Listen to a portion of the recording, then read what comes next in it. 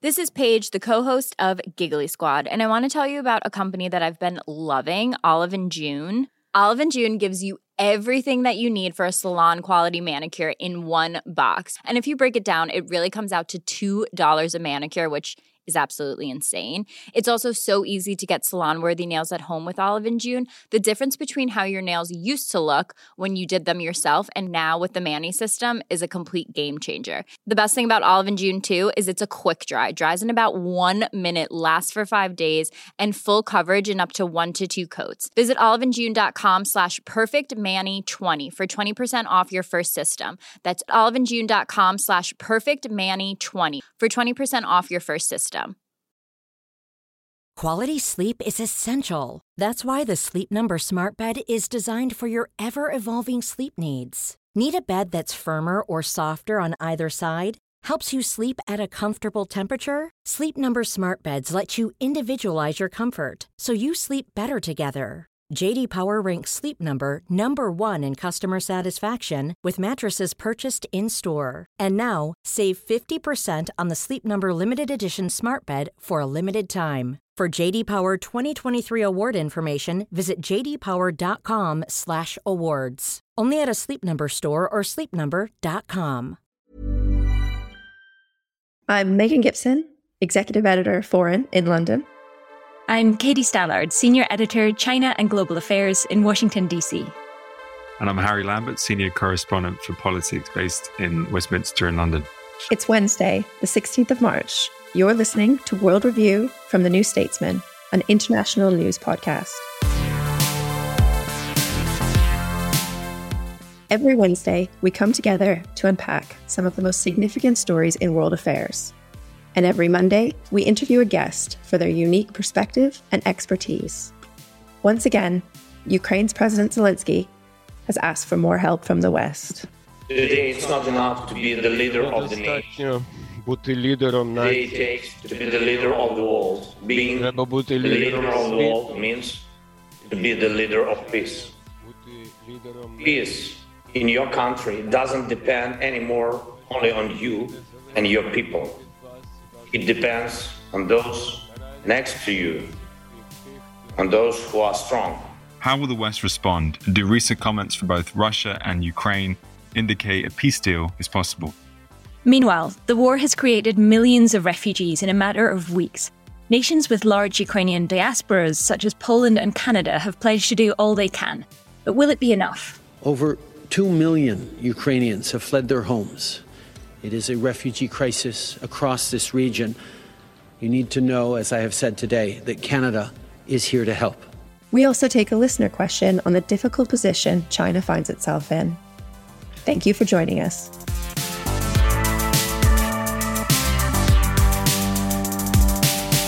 So Harry, as our guest today on the World Review, I'd like to start with you.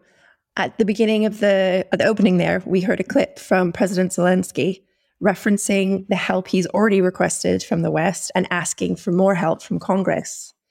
Now, this is something you've been reporting on from the UK side in Westminster recently. What have you learned about the UK's position in your reporting?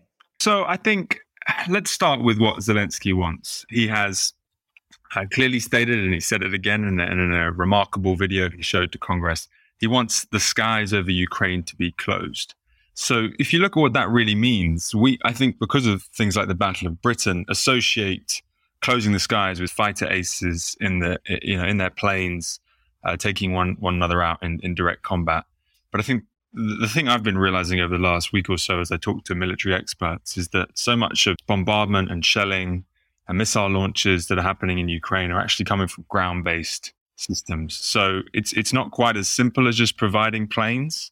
And in any case, on the UK side, we can't do that. We can only help encourage others who have the relevant planes and also anti-air systems to provide those to Ukraine. So all the UK is really able to do at the moment is provide much simpler weapons, namely the NLAW, which is an anti-tank missile. So I think the big frustration with the UK's response for both people in government and outside is that there's not a huge amount we can do to directly help Ukraine close its sky. Can I jump in there just to say, I think Harry makes an important point here about, I think Lawrence Friedman is the person who's put this best, talking about it's not that Ukraine needs a no-fly zone on its own. It would need a no-artillery zone to be able to stop some of the most serious attacks that we're seeing happening there. And I'd love to hear you talk a little bit more, Harry, about the reporting you've been doing on the public mood in the UK and how that is driving the political equation here. What are you learning about public attitudes towards providing more support for Ukraine? Yeah, so it's really interesting, I think, that the British public's, I think, in many ways more hawkish than the average politician in the UK. Around 70 to 75% believe we should be doing more to arm the Ukrainians. People are very much in favor of economic sanctions, around 75, 80%. And we just had a poll run for us by YouGov that showed around 50% of the population want us to facilitate the transfer of those fighter jets to Ukraine from Poland and other countries that have relevant aircraft. And only 26% oppose that. The public want action, and it's understandable they would because of the scenes we're seeing every day. But I think also the interesting thing talking to British officials is that they're not sitting back and holding their hands up. They're definitely doing everything they can, I think, to make efforts and to help in the ways they can. They're having meetings every single day, thinking about what else they can provide. But I think the crucial point to remember here is just because we failed as the West to train Ukrainians in advanced military capabilities and to sell them equipment for many years, we're now playing catch up. And it is hard to give Ukrainians sort of some of the higher end equipment we have because they just don't have time to be trained in it. There's, I guess, a lot we could unpack there. There is one thing I want to jump in and pick up your point on the public being more hawkish. And I think that is a really good point to make and to differentiate about public attitudes. And also, we have to realize that the public are speaking usually from a much more emotional place. We're all seeing on Twitter, on the evening news, these images out of Ukraine that are horrifying. And I think that creates a real sense of helplessness and urgency. And that can tend to manifest itself in this urge to do something.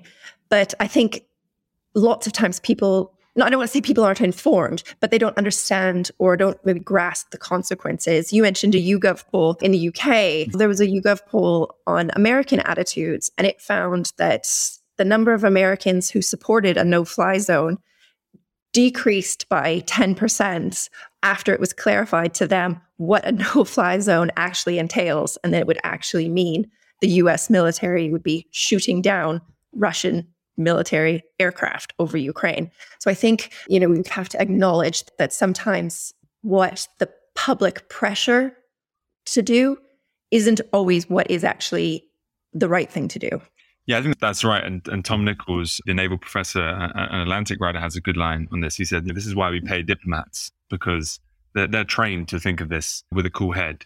But I do think at the same time, someone said to me last week, we live in democracies ultimately. And if politicians feel that pressure coming from the ground, that they do need to act, then you do see more stringent actions. Biden obviously committing another $800 million in aid today. And that comes from the public pressure he's feeling. So you're right, we need to differentiate, but at the same time, one leads to the other, doesn't it? One thing we've just seen here in the US today is Volodymyr Zelensky addressing Congress as another really powerful speech that was, notable in how he has tailored his specific message each time, addressing the British Parliament, invoking Churchill, addressing Congress today. He's touched on these really keystone issues in American politics. So he's made comparisons to Pearl Harbor, to September 11th. He touched on Martin Luther King's I Have a Dream speech. He's really trying to frame this as a challenge that goes far beyond Ukraine. And he said that directly, that,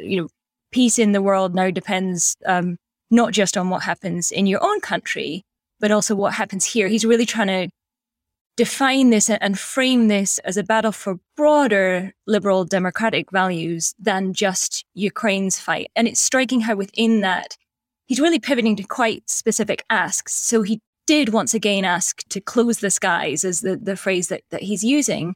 But he then shifted quite quickly to more concrete and probably more feasible requests, such as he just threw in there, and you have the S-300 surface-to-air missile system. We need air defenses. So I think he is really showing the power of his words, and I guess the front on which he is fighting is trying to make this fight seem personal and seem relevant to every other country that could help.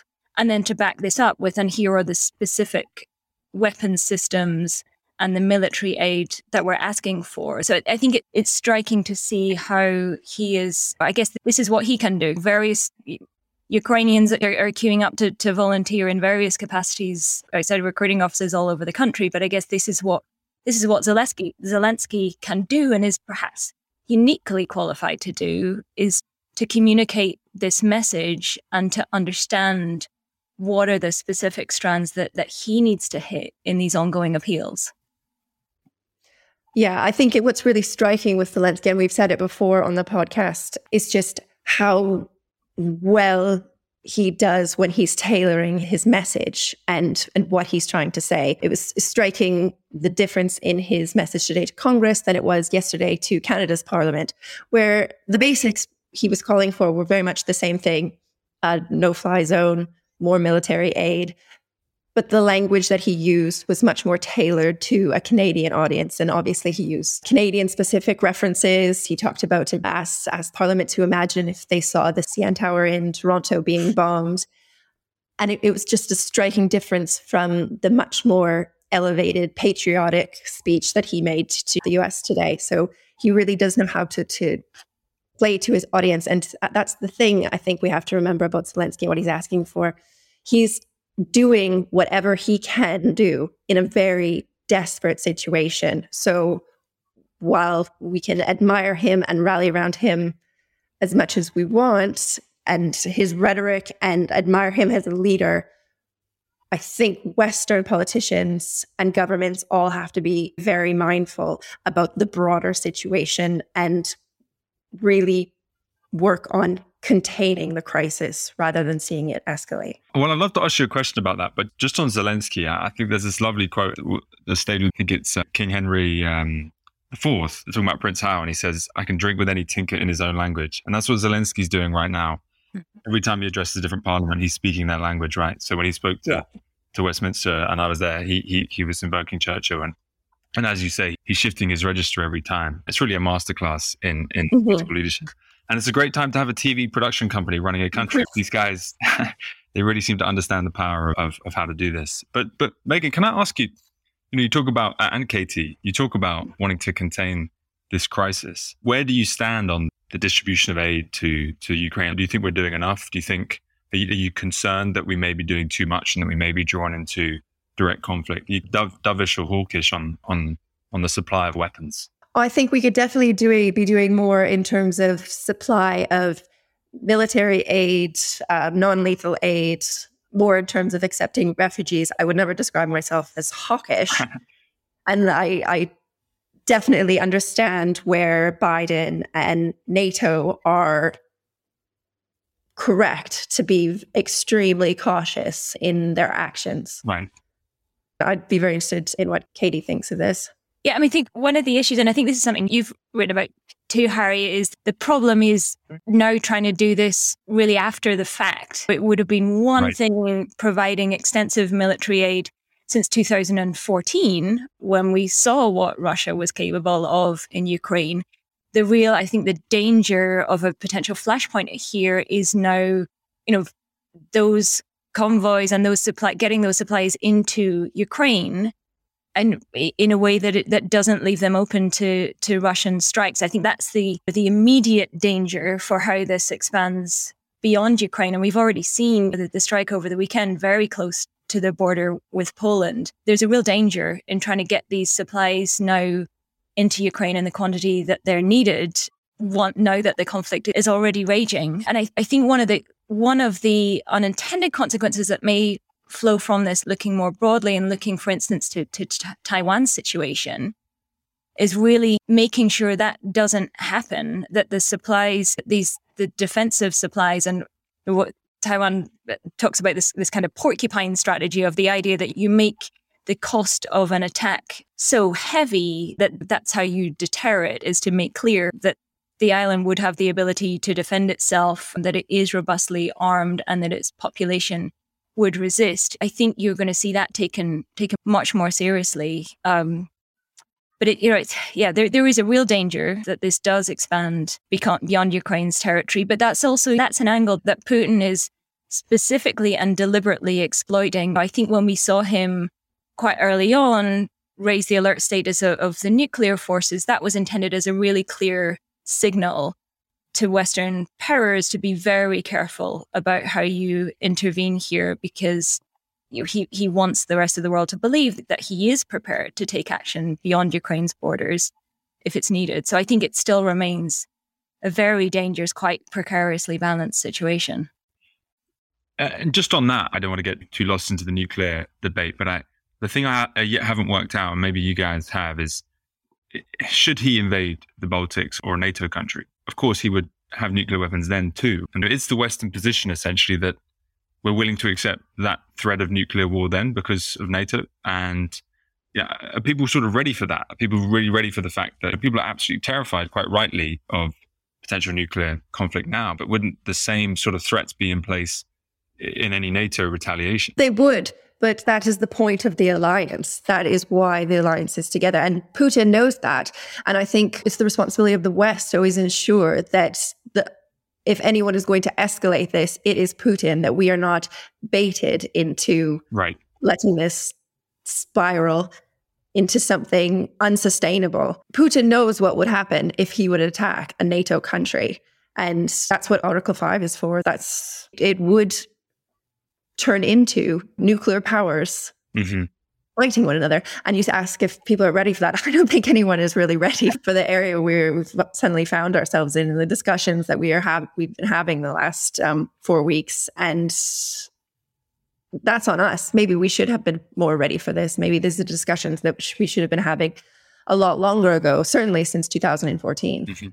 I think it's one of the things that's so important about the response now, and the message that you would hope, although it's not clear, is being taken in both Russia and China, is the strength with which we've seen the West respond. I think when you saw Putin and Xi had this summit at the start of February before the Beijing Winter Olympics, I don't think they expected, and I'll be honest, I didn't expect that the West would respond to the extent that it has. I think the calculation that they have long been making is that the West it's decadent, it's in decline, it's consumed by domestic political divisions, it's polarized, it's not going to be capable of mounting a meaningful response. And I think if you were looking at this in cold, hard, high-level terms before the start of it, you might well have come to the conclusion that this was the least worst time for Russia to attempt this, because the West did seem to be quite divided. And I think you could have made a strong argument that the dependence of so much of Europe on Russian gas would mean they were very reluctant to hit back with any meaningful sanctions. So that calculation has been proved wrong, but I think it's going to be one of the important issues to come out of this, is just really reiterating both to Moscow and to Beijing that there will be a serious cost to pay, and that the West, I think to some extent, some parts of the West are surprised themselves with the response that they've been able to come up with. This is reinvigorating alliances like NATO and giving them a real purpose for existence once again. And that certainly isn't in China's interests to see, but you would hope that message is getting through, although that's debatable. But I'd love to just bring in another angle of the conflict to talk about with you both, which is to look at the unfolding refugee crisis that we're now seeing. I think more than 3 million Ukrainians, by the latest figures, have already fled the country in the last 3 weeks. Megan, I wonder if you could talk a bit first about the response we've seen from Canada and the diaspora community there, because I think they've said they are prepared to resettle an unlimited number of Ukrainians, but it seems like that's already running into some degree of bureaucratic difficulties. Yeah, it definitely has. But yeah, you're right on both fronts. Canada's immigration minister said in early March that Canada was prepared to welcome an unlimited number of refugees from Ukraine. And this largely stems from the fact that Canada is home to the second largest population of Ukrainian diaspora in the world, Russia being the first. And this is, I think it's something like 1.4 million Canadians claim to be part of the diaspora, so they're Ukrainian.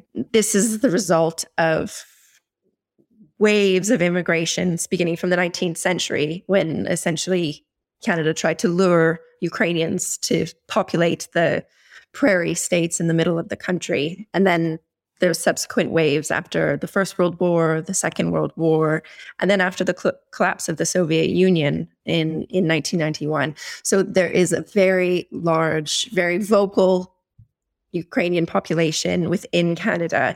And it's very well integrated. The support for this announcement and the question of whether they would do this or not. They've run into a lot of bureaucratic hurdles since announcing that they were going to throw open the doors and welcome unlimited numbers. So the government created a visa scheme allowing Ukrainians to live, work, and study for 2 years in the country. But they haven't provided funding for travel, which is how most refugee schemes within Canada works, thrown up a hurdle. And they haven't actually been able to launch the platform in which people can apply for the scheme. That's supposed to happen till tomorrow, but as we've seen from photos and videos from Ukraine, the situation in the country is increasingly bad. So this is urgently needed. And then they also have some issues where they haven't allowed visa-free travel. So these Ukrainian refugees need to have their visas in place before they can travel to Canada, and that's creating a lot of hurdles and headaches already. So it's a bit kind of like what we've seen with the UK, where even the best of intentions and the best of plans, although the UK definitely initially had, I guess quite a shambles, you could say, of a scheme.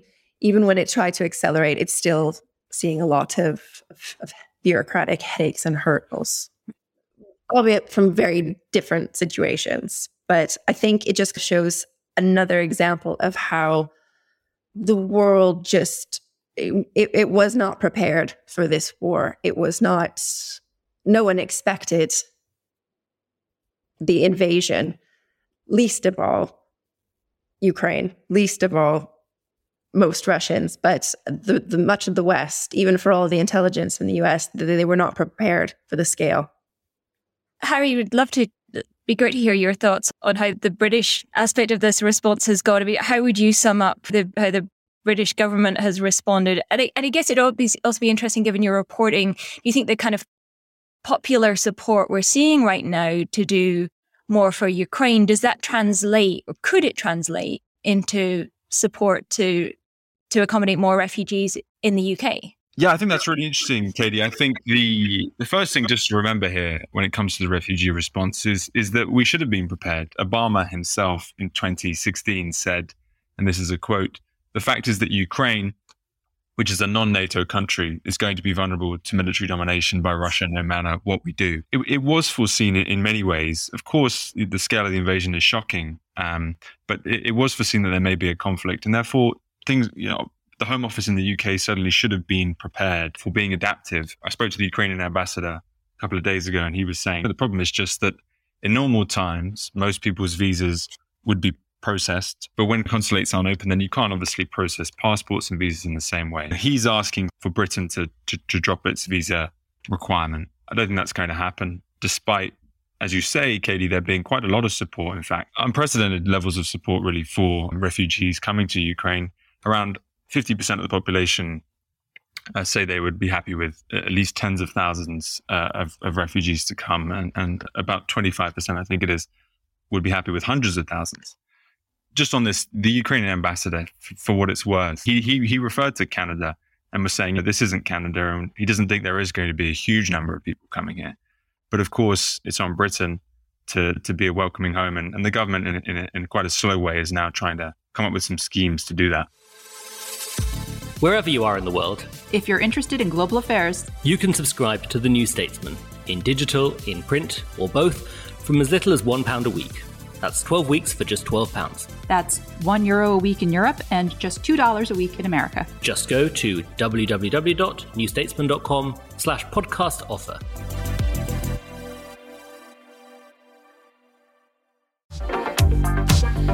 From the New Statesman World Review comes France Elects, a special podcast series exploring the main candidates and the big issues shaping the campaign to be France's next president. I'm Ido Vock, and over the next 2 months, I'll be joined by special guests to dissect incumbent Emmanuel Macron's record, his rivals to the right and left, and key issues such as foreign policy and the climate. Just search World Review on Acast or wherever you get your podcasts.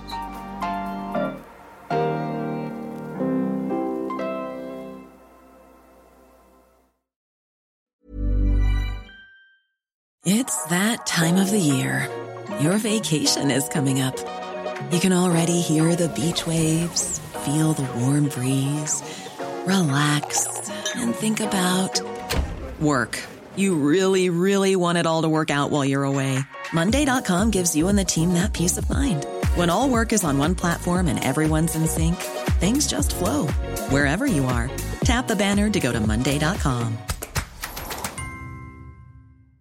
Even on a budget, quality is non-negotiable. That's why Quince is the place to score high-end essentials at 50 to 80% less than similar brands. Get your hands on buttery soft cashmere sweaters from just $60, Italian leather jackets, and so much more. And the best part about Quince, they exclusively partner with factories committed to safe, ethical, and responsible manufacturing. Elevate your style without the elevated price tag with Quince. Go to quince.com/upgrade for free shipping and 365-day returns.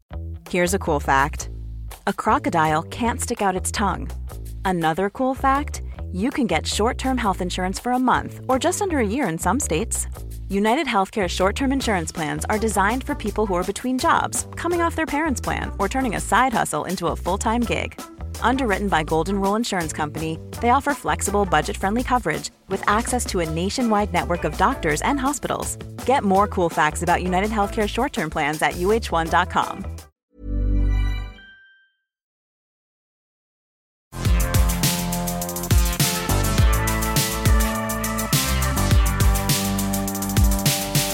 Okay, now it's time to hear from you with a section that we like to call You Ask Us.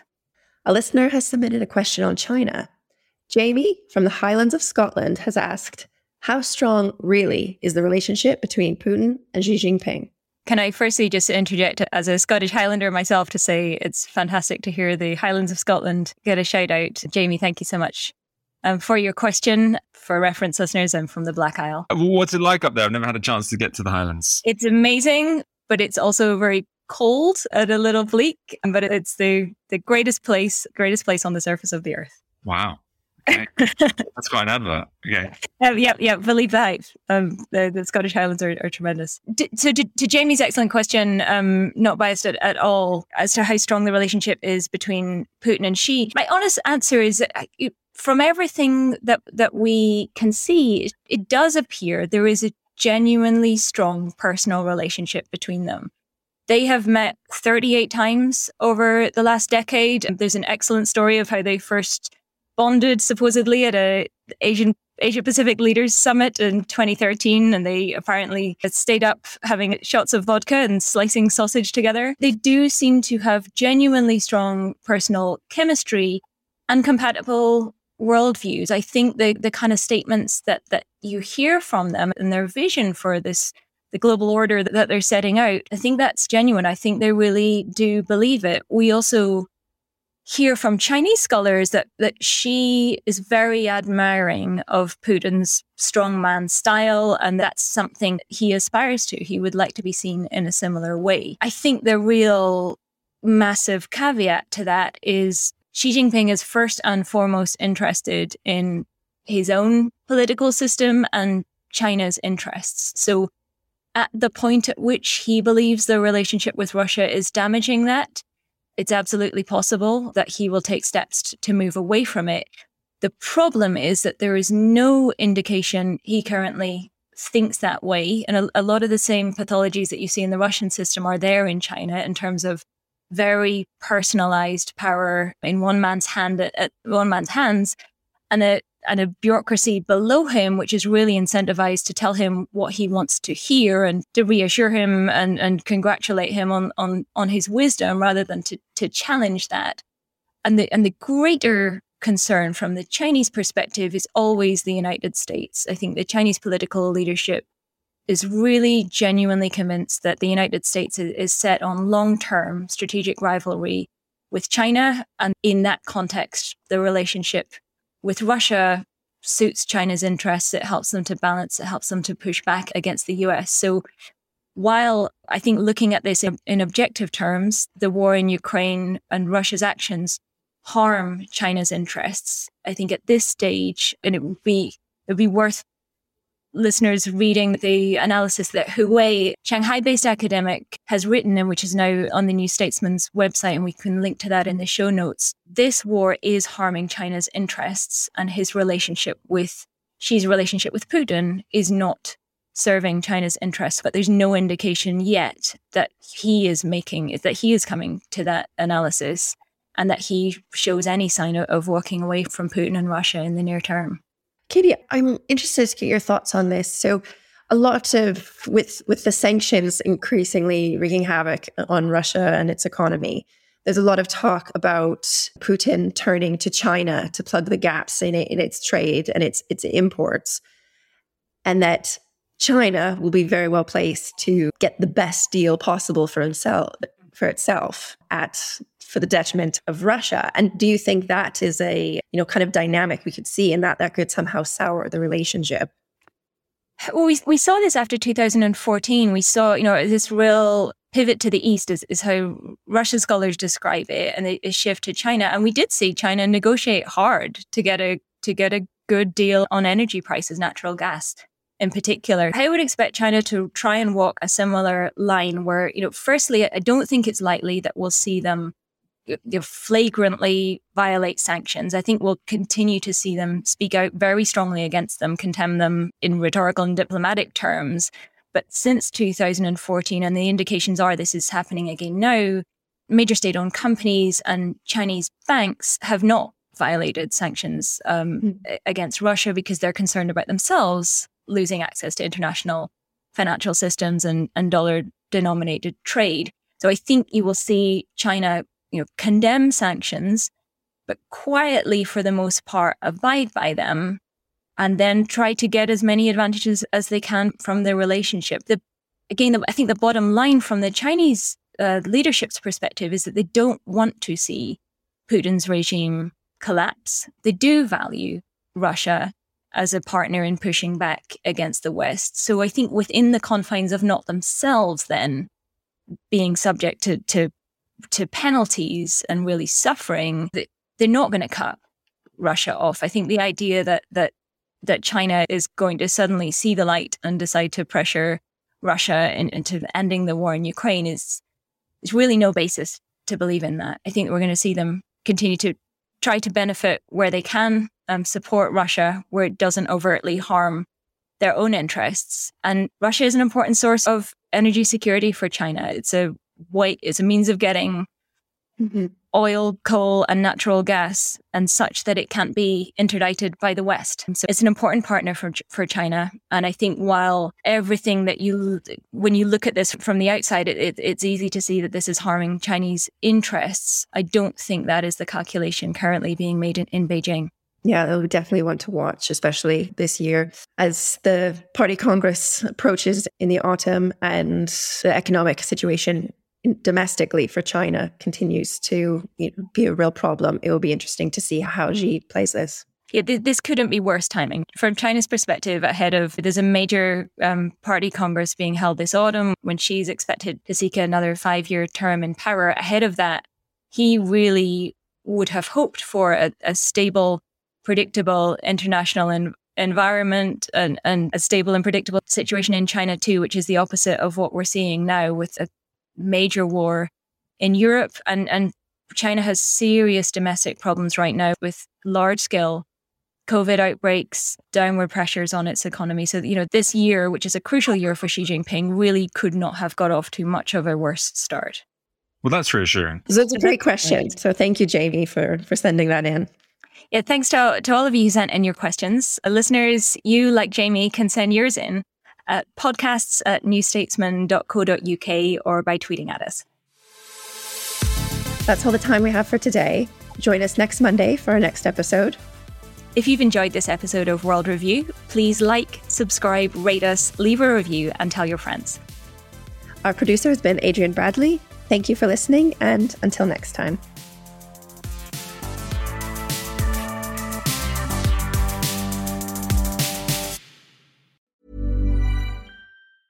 Hey, it's Danny Pellegrino from Everything Iconic. Ready to upgrade your style game without blowing your budget? Check out Quince. They've got all the good stuff, shirts and polos, activewear, and fine leather goods, all at 50 to 80% less than other high-end brands. And the best part? They're all about safe, ethical, and responsible manufacturing. Get that luxury vibe without the luxury price tag. Hit up quince.com/upgrade for free shipping and 365-day returns on your next order. That's quince.com/upgrade. Hi, I'm Daniel, founder of Pretty Litter. Cats and cat owners deserve better than any old-fashioned litter. That's why I teamed up with scientists and veterinarians to create Pretty Litter. Its innovative crystal formula has superior odor control and weighs up to 80% less than clay litter. Pretty Litter even monitors health by changing colors to help detect early signs of potential illness. It's the world's smartest kitty litter. Go to prettylitter.com and use code ACAST for 20% off your first order and a free cat toy. Terms and conditions apply. See site for details.